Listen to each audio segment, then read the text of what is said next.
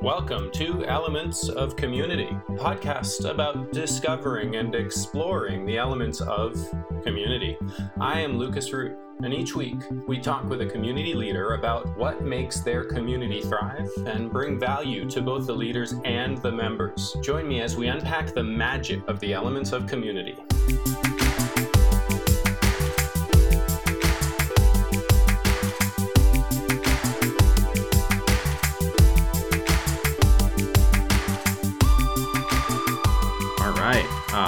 Rob Wolf, thank you so much for being here. I'm really excited to have you on the show and to talk about community with you. Would you like to tell our audience a little bit about yourself? Yeah, I'll try to keep it brief, but I was a research biochemist in my past life, had a really significant health crisis. I developed a flavor of ulcerative colitis bad enough that I was facing bowel resection, immunosuppressant drugs. I'm 5'9", 165 pounds. At the time that this was going on, I was still 5'9", but I got down to a low ebb of 125, 130 pounds. So if you could imagine 30 pounds less of me, I'm not a big guy. So I was in pretty rough condition, and it's a long story how I came to this idea of ancestral eating potentially being a route to fixing this. But I was sick enough and desperate enough that no idea seemed too crazy to give it a shot. And so this was 23 years ago, and I embarked on what most people now would call kind of a lower carb paleo type diet. And for me, it saved my life. And it's been, 23 years since then of iterating on that process, continuing to tinker with it. I have consistently been the most difficult person that I've ever worked with. And so I think that that's what has kept me in the fight. It in large part is still trying to improve my health and just, feel as good as I can. Although and we are going to be talking a lot about community, I think also a big part of what has kept me relevant in this story is helping some folks to maybe look at the world through this kind of evolutionary biology lens. And then when they go out and start consuming material that's out in the interweb, social media, books, podcasts, and whatnot, when they come back and ask me questions, like it's kind of like having several thousand research assistants, because no one person can stay on top of everything. Nice. But if you have some really smart people that trust you and you trust them, and they're earnestly trying to figure out the world, like you'll have people find some things, they're like, hey, Rob, you were talking about things in this term, and so now I see someone talking about this way. What are your thoughts on that? And so I think I've been able to stay reasonably relevant over the course of time. And although that thread of ancestral health has been kind of the main continuity in my career over the past 23 years. I've been able to grow and adapt and change.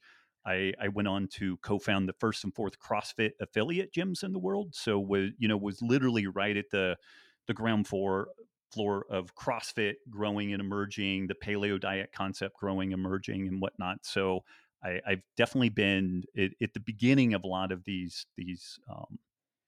social, changes that have occurred, especially in the health and wellness space. More recently, writing and talking about regenerative agriculture, trying to look at the health, environmental, and ethical considerations of a meat-inclusive food system. That's the book and film Sacred Cow that I worked on most recently.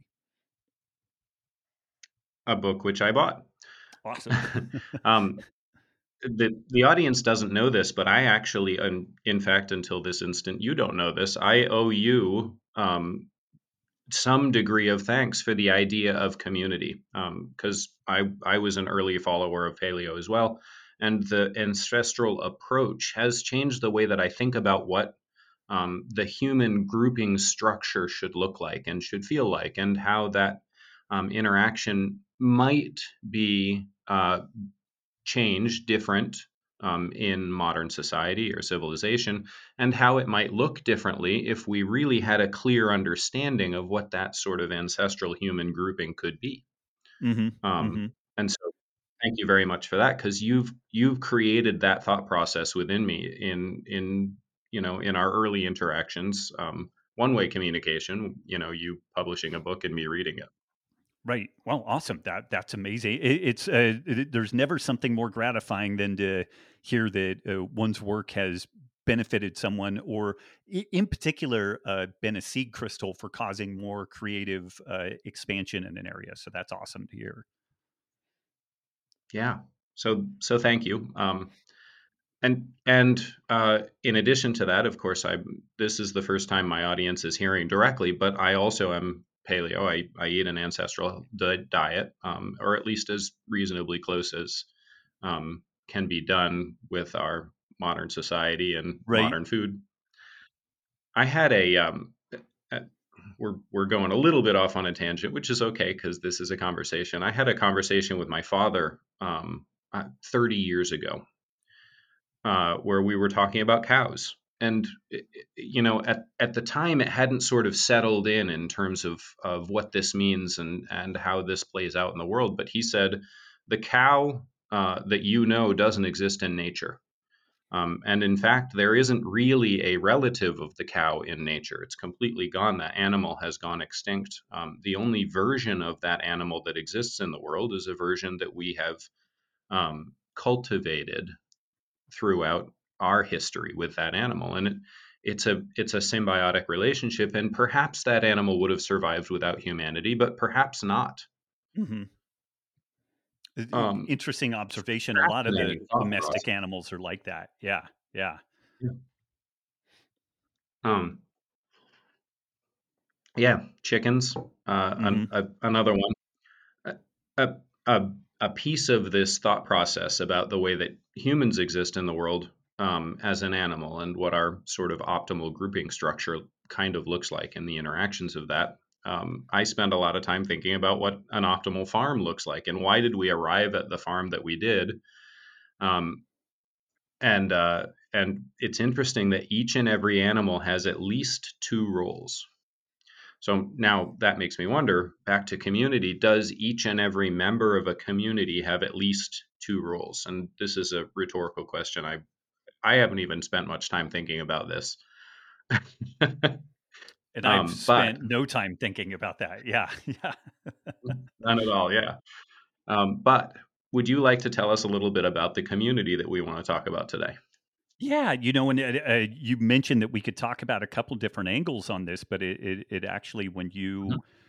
you may find this interesting because you detailed like a list of 5 characteristics of what constitutes a community, and so we have this healthy rebellion community, which is an online kind of interaction. It's like an old style where people meet online. It's like an old style forum had a not great baby with a blog and Facebook. The user interface is okay, but not great, and but it allows us to do the things that we do. And an interesting feature of that is you had mentioned that. Like if there's a one-way exchange, people paying into that it's not really a community, and it's interesting. I'm actually throwing this out there for you to maybe noodle on or comment. For the last 2 years, this has been a paid community, and literally as of we haven't even announced this yet. Broadly to that group, I won't call it a community yet, but it's not going to be paid going forward. It's actually going to be Oh, a free but closed bubble where people who want to be added to it will be, basically they need to be sponsored in. Somebody needs to know them and needs to kind of say, hey, this is why I think this person would be a good fit for this scene and whatnot. And there's a whole host of reasons that went into wanting to do this, but some of it is I think it has had a great self organizational element to it thus far, where I kind of provided some initial stewardship, but then people have gone on to really help grow and develop the dynamicism there. And I've kind of wanted more of that is one of the pieces for this change. But it's interesting. Maybe we do now. This is functioning now is that folks need to be sponsored in, and almost kind of an application type format, because if there was one good element that we noticed with the paid subscription model, it really introduced a good amount of civility. Like if people were even paying a very nominal amount, just the and we didn't really allow anonymity, but there was a civility there and a commitment to actually being kind and considerate. And we've had some, especially over the last 2 years with COVID and all kinds of different things, we've had some very spicy debates and different feelings on a host of topics. I do But love a spicy it debate. it yeah, yeah, but the civility has generally been there. Like I think we only had to warn and then ultimately remove two people in the span of 2 years, which I think is amazing, just absolutely amazing. So I thought that you might find that interesting,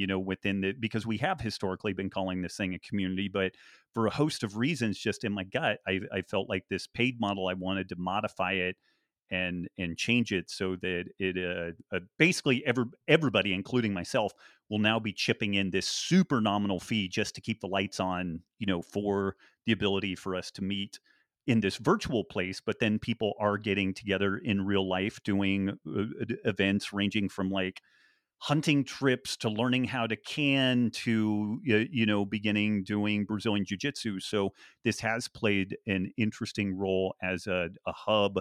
um, I know I'm jabbering kind of inanely here, but historically, I've seen social media being somewhat to real community what junk food is to real food. It kind of satisfies you, but not really. And maybe what we've been doing hasn't been quite junk food, but maybe it's like doomsday bunker rations or something. Like it keeps you fed and alive, but but it is interesting that in many circumstances the just virtual meeting has gone on to facilitating people meeting in real life and having some pretty significant interaction. So I'm curious to know what your thoughts are on that. Like, how does that fit within your thoughts around community and whatnot? That's amazing. So what springs to mind are a couple of different things. Uh, People have asked me a bunch of different times whether or not platform itself needs to be an element. And so far I continue to say no, I don't believe that platform needs to be an element. Here's an example of why. The hacker group that calls itself Anonymous, from the outside, without spending really serious time thinking about it, I think that they are a good example of a community. They clearly have an internal, unique common language. They have a purpose, to expose things that people are trying to hide that should be visible to the world, right? They do engage in projects. They do things together. They go hack companies. They go hack governments. Like that, they do engage in projects. There seems to be value, right? The value of being a member of that um, hacker group, and then there's the value that they provide to the world. There seems to be value, and uh, last I checked, not very many of them have been unmasked. So it seems to me like that common heart, the philotimo, actually is in place. The people consider that Hmm. the honor within the group is a very important piece of that. I think that they're a great example. The Hacker Group Anonymous are a great example of a community that exists completely virtually, and they actually are a community. I think Hmm. from the outside. Interesting. Um, Yeah. Yeah. so I think I continue to maintain, and of course I am absolutely open to being challenged on this and welcome it. I continue to maintain that platform does not need to be an element. So there are online communities that are true communities. There are in-person communities that are true communities.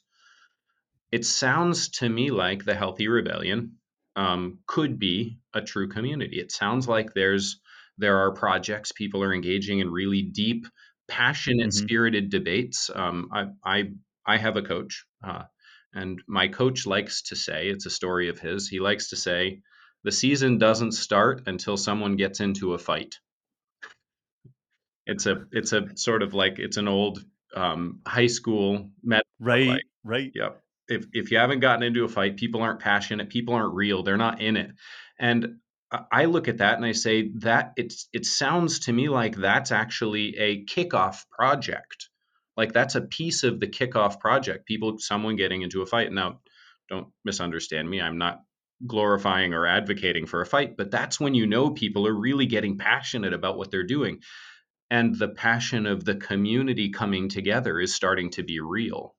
And if that's happening inside the Right. Healthy Rebellion, I think that may be a real community. Um, Well, it's interesting, and again, we've historically called it a community, and I found it really interesting. You know, the kind of the financial caveat that you had on that, that if it's a one way road, that maybe it's not a community. And so I just find it interesting that I feel like for the health of whatever it is that that thing mhm. is, whether it's community or other, that this unpaid but still a high barrier of entry to be part of it, it seemed like a healthy evolution for it to go into. Yeah, Yeah. I support you. A community could be paid. As the question is whether or not the member on my right and the member on my left are getting benefit from me showing up, not just Mm. the leader of the community, but the member on my right and my left. Are they getting benefit? This is the Philo team. Are they getting benefit from me showing up? Do they notice when I'm not there, and do they care? Do they actually Mm. care when I'm Mm. not there? Well, that is interesting because we uh,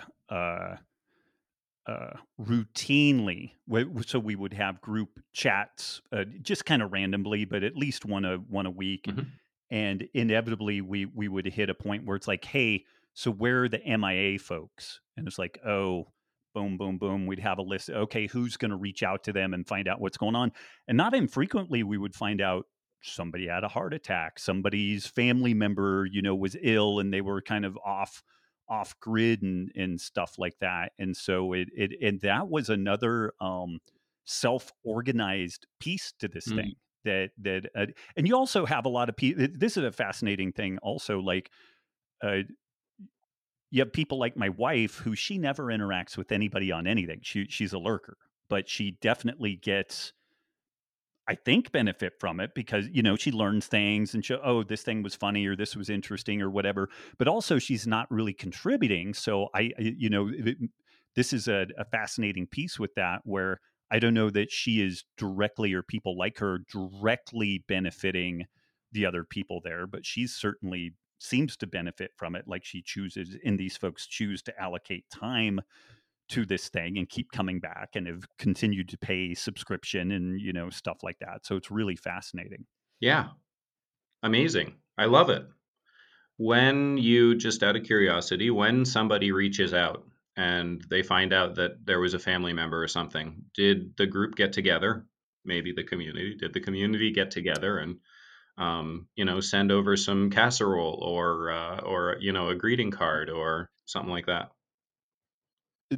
So a couple of times when we actually had people within a reasonable, because we have people literally all over the world. Yeah. So like we have a couple of people in Bahrain. Like we're not, most of us are not sending them a casserole, but we have organized, flowers to be sent. Sometimes a little bit of money. Like we heard about a gal who her husband lost his job because he was diagnosed with this like stage 4 cancer, and right on the heels of that, she discovered she was pregnant, Oh my. and she was in nursing school, and we were like, holy shit, and interested. So we actually pooled some money and sent them some money, got them some help, had a night shift nurse hooked up for the first week after her daughter was born, and kind of miraculously, like her husband, very dire situation, he pulled through, and it seems to be doing well.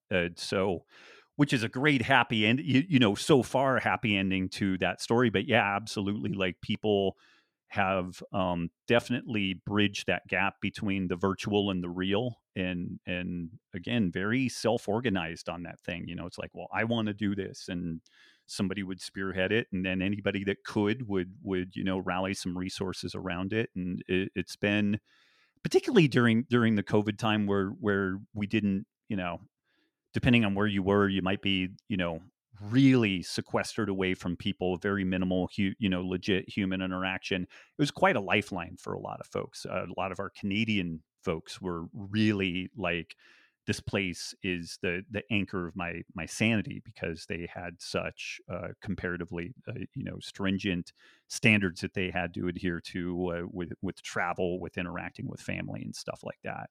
That that sounds like real community to me. What a gift. Yeah, yeah, What a gift. yeah, yeah. Amazing. It's been cool. It's been very gratifying. Yeah. Now you are a natural community leader. You've done it a number of times, but it sounds to me like some people inside the community have emerged as temporary leaders from time to time. Can you tell me what is it that makes a good community leader? And especially when it's a temporary leader. That's really exciting. Somebody who Well, rises up. I mean, yeah. Usually these folks have some degree of kind of subject matter expertise. They're able to comment on many, or at least some topics that are interesting. And in our situation, it's sleep and nutrition, physical training, and then we have this whole kind of resiliency section where people talk about homesteading and solar power and wind and getting off grid. And so, because of the breadth and depth of what is offered there, gardening, uh, kind of subject matter leaders have been able to emerge.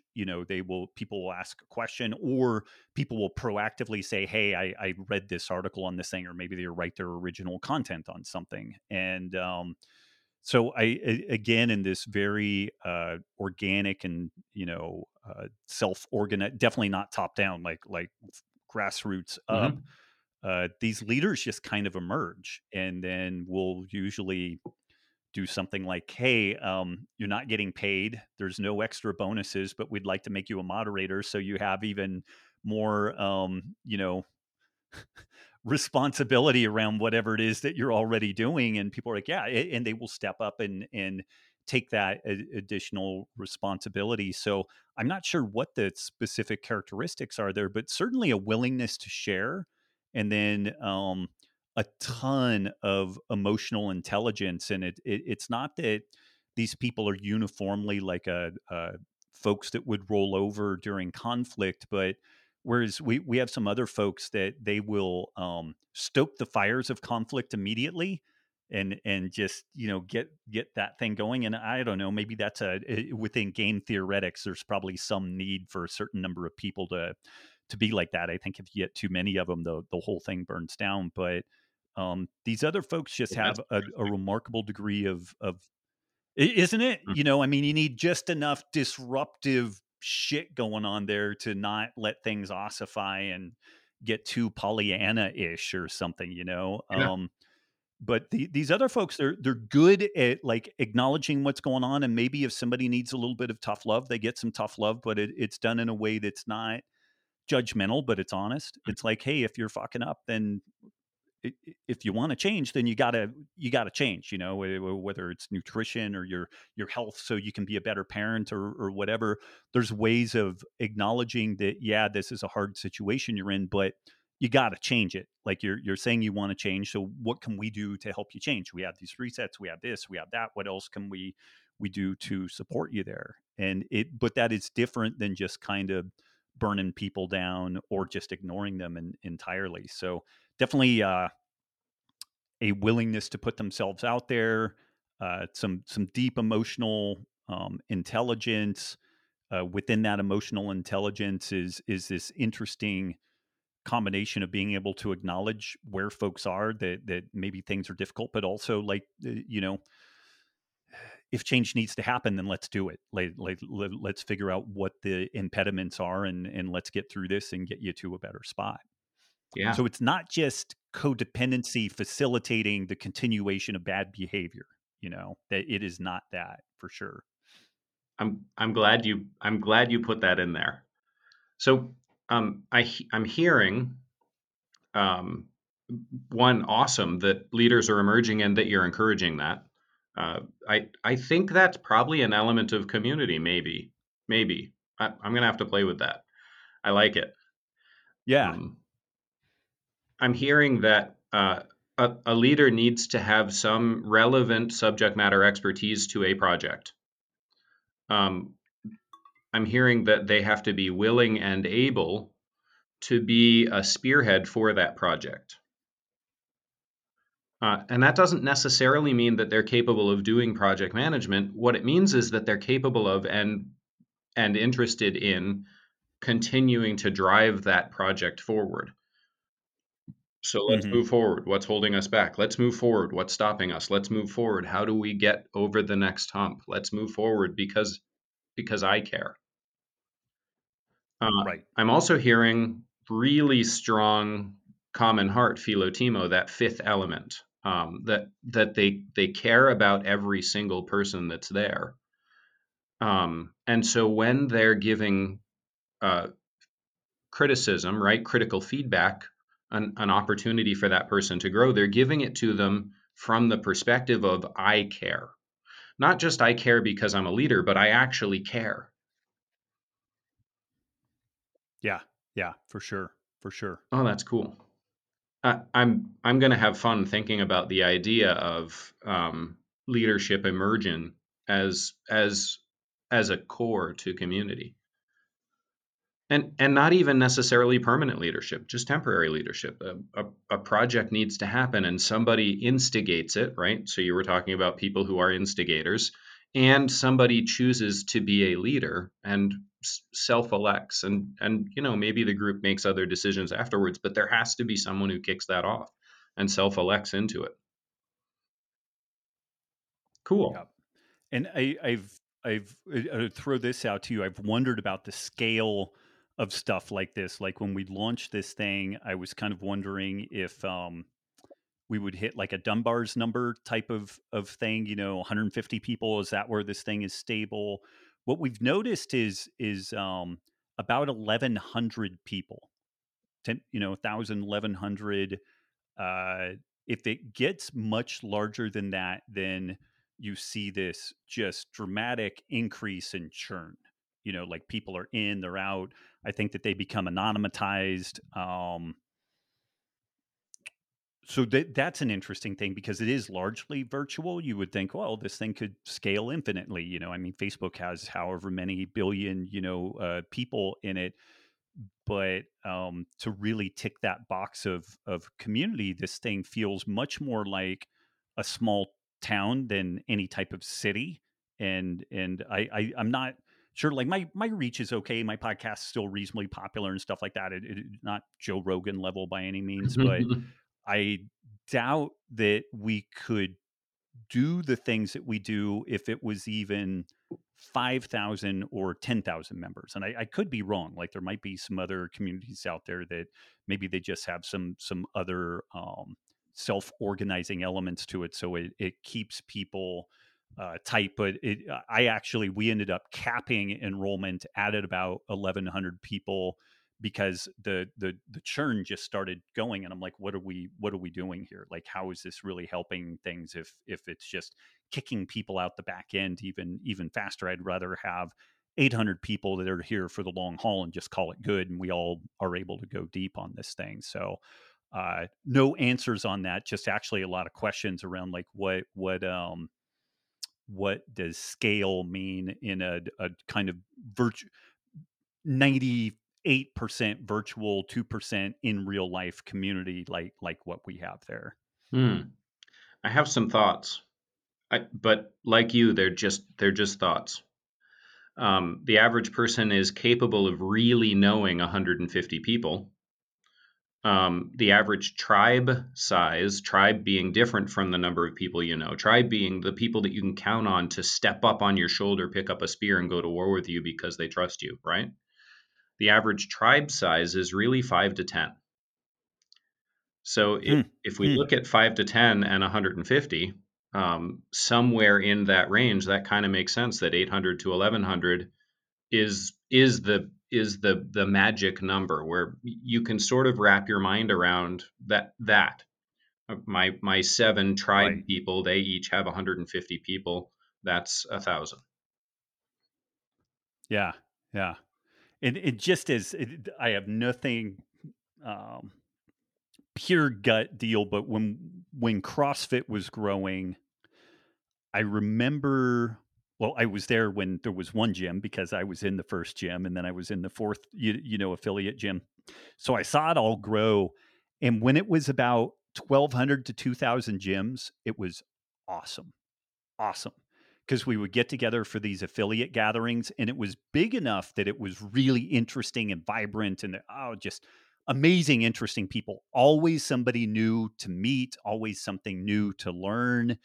But then when it started getting to 5,000, 10,000, 15,000, it lost the intimacy there. It was Mm. cool. Okay, this is great. I'm part of this big thing. But I had oftentimes not lamented, but commented that this thing could have potentially been a really nice carrying capacity at like 2,000 gyms. Mhm. There would have always been enough newness that you'd have somebody, new speaker, new perspective, and it could have been a really fascinating thing to see where it is. And now that CrossFit has kind of done it's in its kind of contraction, it'll be interesting to see where it contracts to, where its carrying capacity is. And it would be super interesting if over the long haul, it's like 2,000 gyms in the US, 2,000 in Europe, Asia, something like that. That That would be would really be super fascinating. interesting. Yeah. Yeah. Yeah. Very cool. What a fun idea. And again, like you, I have no idea, but it's fun to think about the Yeah. idea of Dunbar's number plus tribe equals 1,000, 1,500 maybe. Right. Right. Right. Yeah. Yeah. Yeah. Interesting. Very cool. Is there one specific of the elements of community that you'd like to talk about, how it particularly shows up in your community, the Healthy Rebellion, how it makes you stronger, how it really grows and creates a life of its own?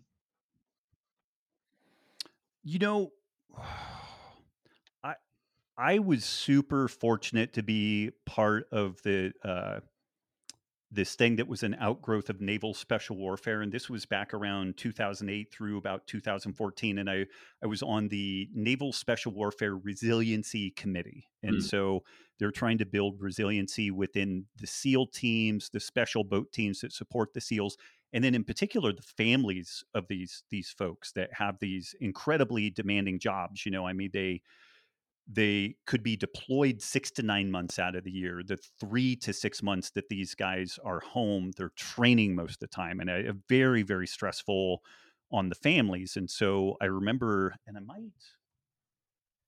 might have one of the guides around here. I'll mm, grab it if we pause here in a second. But in the front end of this thing, it had the physics equation for resilience, and it's all these integrals, and it's rather complex. But resilience is this thing that if you stress a system, it comes back stronger as a consequence. It's not just a rock. It's not just an armored personnel carrier. Those things are strong, but aren't necessarily made better from stress yeah, and challenge. yeah.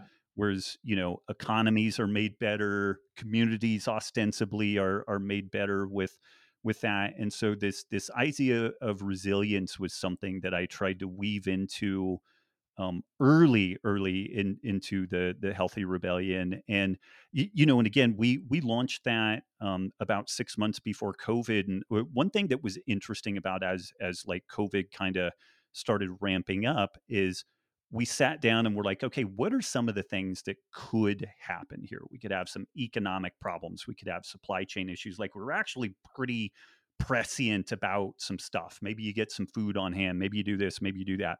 But most importantly, we need to just psychologically recognize that the world is going to change, Mm. period. Like, full stop. We don't know what that means. It could be really good, could be really bad. It'll No, no, probably, be a no, mix that's of, stupid. The world of is not both. gonna change. And what people reported was, and what we kind of noticed was that this is an interesting thing, is that the folks in that community were adaptable in a way that the folks around them were not, and it almost made them stand out in a way. Hmm. You could see them kind of try to throw a lifeline sometimes to friends, family, but they didn't get it because they hadn't been part of this thing, and maybe they didn't have the acculturation of the language, like that common language and all that type of stuff. But just knowing that things were up in the air, that things were going to change. When they did change, there wasn't that paralysis that I noticed among folks that didn't have something like this, that didn't have that kind of resiliency mindset where it's like, okay, yeah, I know that there could be supply chain issues. And so if I have a business that's dependent on legitimate stuff, like maybe I should stockpile a year of my important stuff that goes into my particular supply chain and things like that. And folks really navigated that the last couple of years comparatively well, I think, because of that resilience mindset, that idea that, like, I'm going to take this stress that I'm experiencing today, I'm going to figure out a way to turn that into a growth proposition, and then I'm going to come back stronger as a consequence of it, versus getting caught flat-footed and being in that, the stages of grief, anger, and uh, which would oftentimes seem to take people down at the kneecaps, and they might be weeks or months later that they would finally be like, okay, I've got my head screwed back on and I recognize that the world has changed. But there was this big catch up process, versus people that had this resilience mindset that we were able to foster in the Healthy Rebellion. The processing was super quick, and I think that that's because everybody was kind of, you had support, you had people using a common language around this stuff. They had they cared about each other, so you knew that somebody had your back in some capacity.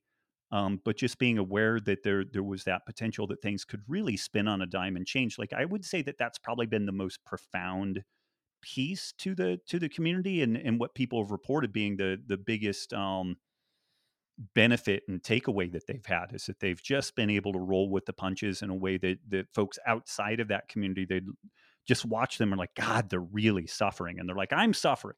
Don't get me wrong. Like, I'm suffering, but the people around me are really suffering. And in a degree that was just a stark contrast between in that group and outside the group. Wow, that's amazing. Yeah. So community, one of the benefits of true community is resilience. Mm-hmm. I love it. Three things. It's funny that you raised the idea of the military, because when I talk about common language, one of the places that I go that people can Yep. really wrap their head around common language is the military. That um, in order for me to be efficient and effective when I'm a group of 6 or 8 and we're attacking a specific thing, you need to understand that when one person goes like this and like that, it has a very specific meaning. And then we go like this and we go like that, and it has, like, that is a language. It's a common language. It's a unique language that works because of that group, because of that community.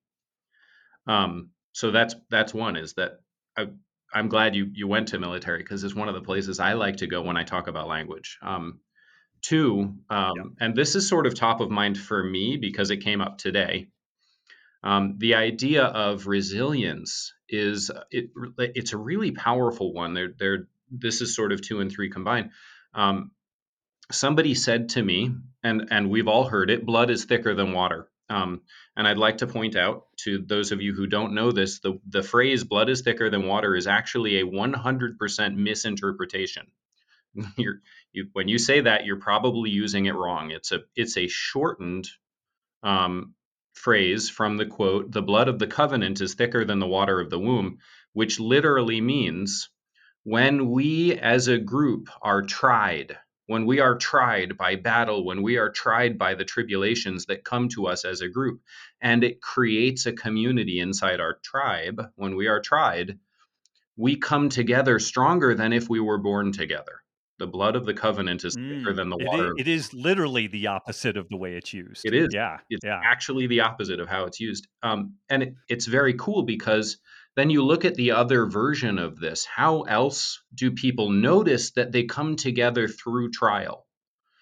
And one of the ways that I really like to think about this is some of the few really powerful surviving practices of indigenous people. One of the ones that I really find valuable is doing saunas.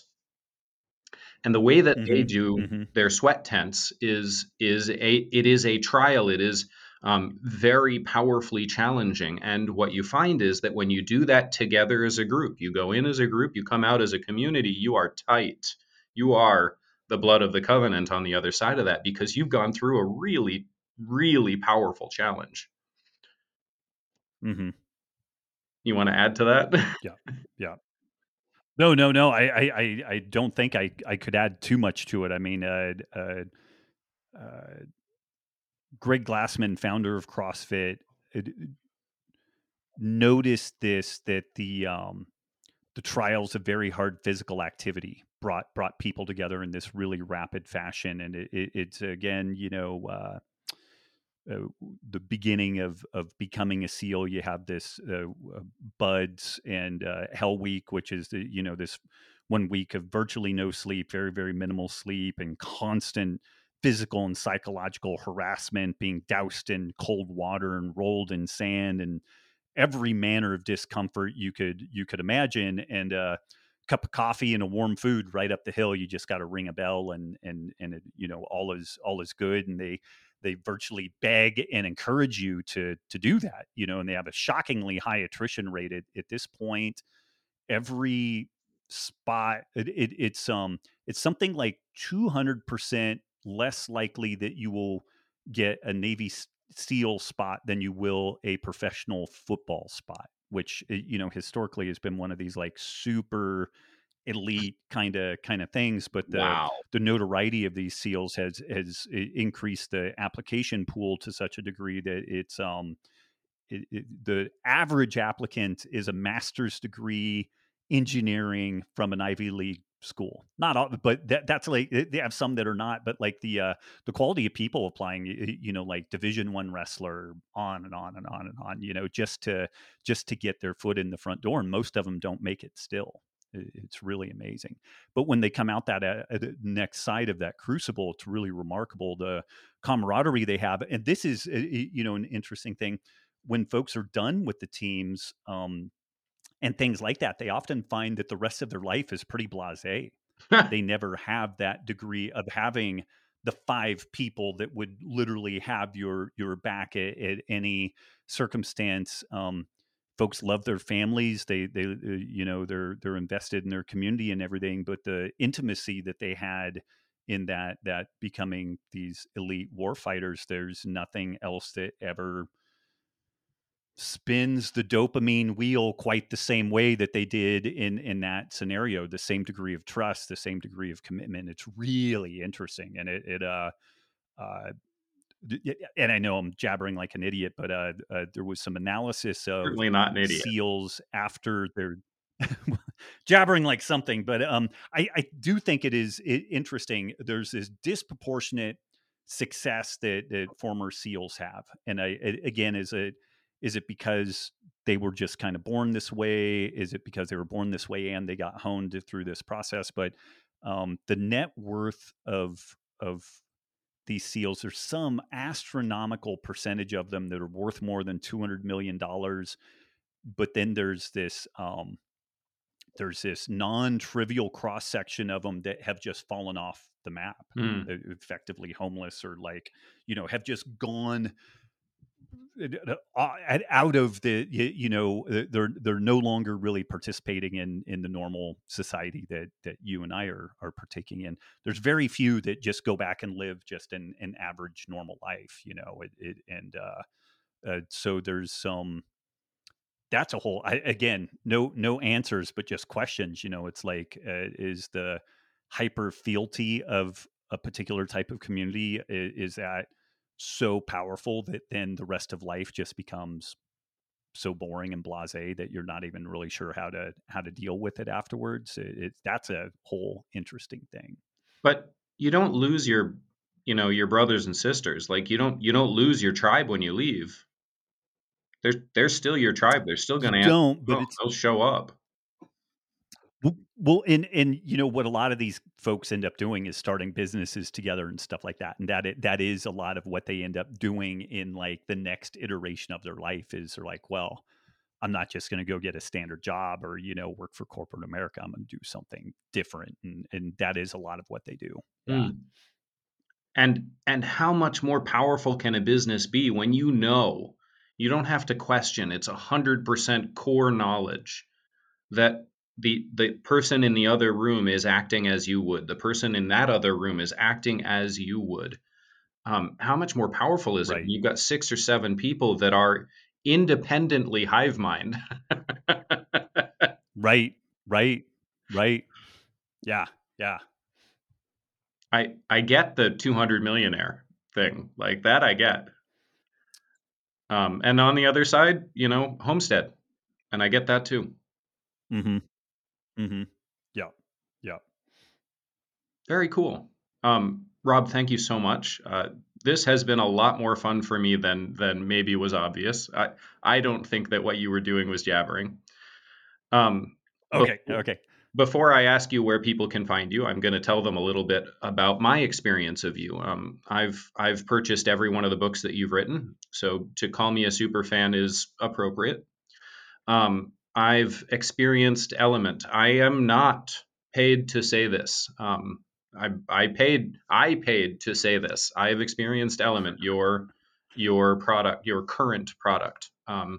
When I first consumed water with Element in it, it felt to me like somebody was turning my brain on.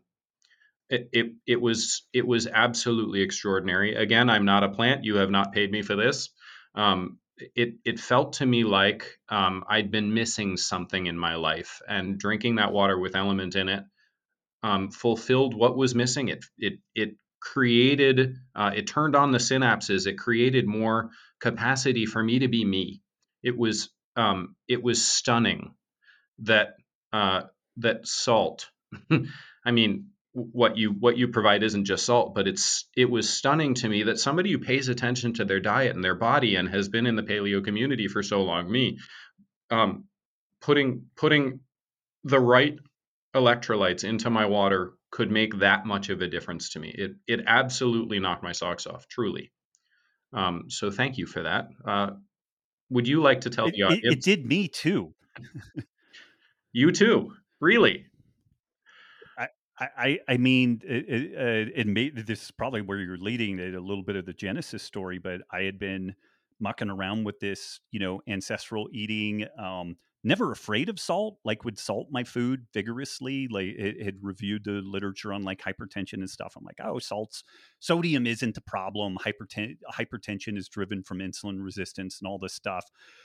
But I didn't appreciate just particularly with the activity level that I had, how much electrolytes and sodium that I really needed. And I found some folks that were really operating at a high level with this stuff. I had them review what I was doing, and they were like, your protein, carbs, fat are great, but you probably need more salt. And it took me a long time to really listen to them. And then they did something crazy. They're like, why don't you weigh and measure everything that you're consuming? Like put it in Chronometer, this app for documenting your food.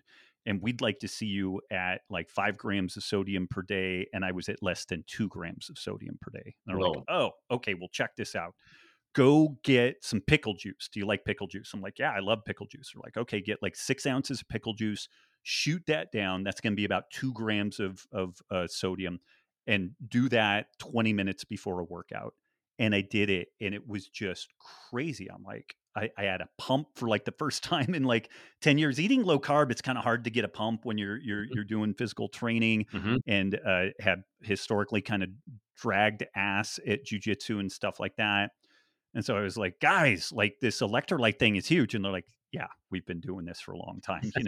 These folks are really good at the coaching of this stuff. So we developed a free downloadable guide to make your own homebrew. It was like this much table salt, this much no salt, which is potassium chloride, some magnesium citrate, lemon juice, stevia, water, shake it up and go. And it was, when I looked at the community that I serve, the group of people that I serve, I was like, 95% of the problems people have is probably insufficient sodium and electrolytes. I was just mind blown. So we posted this free downloadable guide. It wasn't a lead magnet. There was, you didn't need to give us an email. It was just like, take this thing. And within like 6 months, we had 500,000 downloads of this thing between my community and the other folks that I was working with. And what we started hearing was very much what you reported. This was like the missing piece to what I've been doing. My energy levels were better. My recovery from exercise was better. My heart rate variability scores dramatically improved. My sleep improved. But the one downside is that when you mix it at home, when you're traveling, the TSA doesn't like the 3 bags of white powder. And so, would you guys consider making like some sort of a convenience thing? And so we had no designs on like starting Element. It was completely this freemium thing that I was just like, oh my God, I've failed people for 20 years not properly emphasizing salt and sodium and electrolytes. And so I've got to fix that as quickly as I can. And then it was the community that told us, hey, we need something simpler and easier and more direct than this homebrew gig. And so that was the whole genesis of Element. And we still to this day, one of our primary landing pages is like, if you don't want to buy it, at least make it, and here's exactly the ratio for how to do it, so you get something that is virtually identical to what we sell you. And um, it's been really cool because again, this was a relationship that drove this whole thing. It was my recognition that like, oh my God, I haven't been properly serving these folks and I've got to fix this. And then I did a good job fixing it with that free downloadable guide. It's like, please, for the love of God, like do this, try this, pickle juice, this thing, whatever. And then when people started fixing stuff, the feedback loop is so quick when you are electrolyte deficient that if you're feeling kind of off and you drink some, like 5 minutes later, you feel better. Oh Like yeah, it's very quick it's where within how quickly the amazing. electrolytes go in. Yeah. And so then that just built trust. And then part of that trust was like, well, I'm going to tell you that I want a convenient product, and if you guys did it, I would buy it. And people have. I think Element is like the first or second fastest growing company in like the wellness space right now. Like it has just gone like crazy. And I told our co-founders that this thing would probably either be like a plane into a mountainside or it would go to a moon. It wouldn't be anywhere in between, because it really is addressing a need. And I think we addressed it in a way that historically hasn't been done, because I really wasn't afraid of the sodium and understood the physiology in a way that it's like, no, we really need to lean into that and have a nutrient dense whole food diet in the background. You can't just supplement your way to good health. And the whole thing has been really remarkably successful and a ton of fun. And like, I just still, when I hear stories like you relate, like I grin so hard my head nearly falls off the back of my head, because it's just like, man, that's really awesome, because it is such a simple thing, but yet such an overlooked thing in our current where we are with everything. Amazing. Thank you. Thank you for bringing that to the market. And I travel a lot, and you're 100% right. Little baggies of white powder probably would not go over well, but the little individual packets that you send out, nobody even blinks an eye at that. Right, right. That's awesome. That's awesome. Yeah, I'm in Seattle right now. Some of my listeners know one of my clients is the Pokemon Company. I'm here in Seattle at the Pokemon Company. I had to travel here with Element, and nobody blinked an eye. I passed it right through security, not an issue. I didn't even have to check that bag. Nice. Nice. Yep. So yeah, thank you. Where can people find you? Those who don't already know. RobWolf.com is kind of the main spot. I have a very poorly updated Substack, robwolf.substack.com. I haven't done anything in a couple of months, but I have like 3 pretty good articles that I've been working on over the past couple of weeks, and folks should see that popping up. And then I do a lot of writing over at Element, drinkelement.com, and we have a very active blog and kind of scientific resource over there. But that's where pretty much everything that I do, if it sees the light of day, it's on one or all of those locations. Yeah, awesome. Thank you. Elements of community audience, go check out drinkelement.com. LMNT, drinkelement.com. Thank you, Rob. And we are signing off. Thank you for joining us this week on Elements of Community. Make sure to visit our website, elementsofcommunity.us, where you can subscribe to the show on iTunes, Stitcher, Spotify, or via RSS so you'll never miss a show. If you found value in this show, we'd appreciate a rating on iTunes. Or if you'd simply tell a friend about the show, that would help us out too. If you like the show, you might want to check out our EOC Inner Circle, where we deep dive with each guest on the inner workings of their community. We cover things like community model, profitability, and engagement strategies. You can join the Inner Circle at elementsofcommunity.us/inner circle. Be sure to tune in next week for our next episode.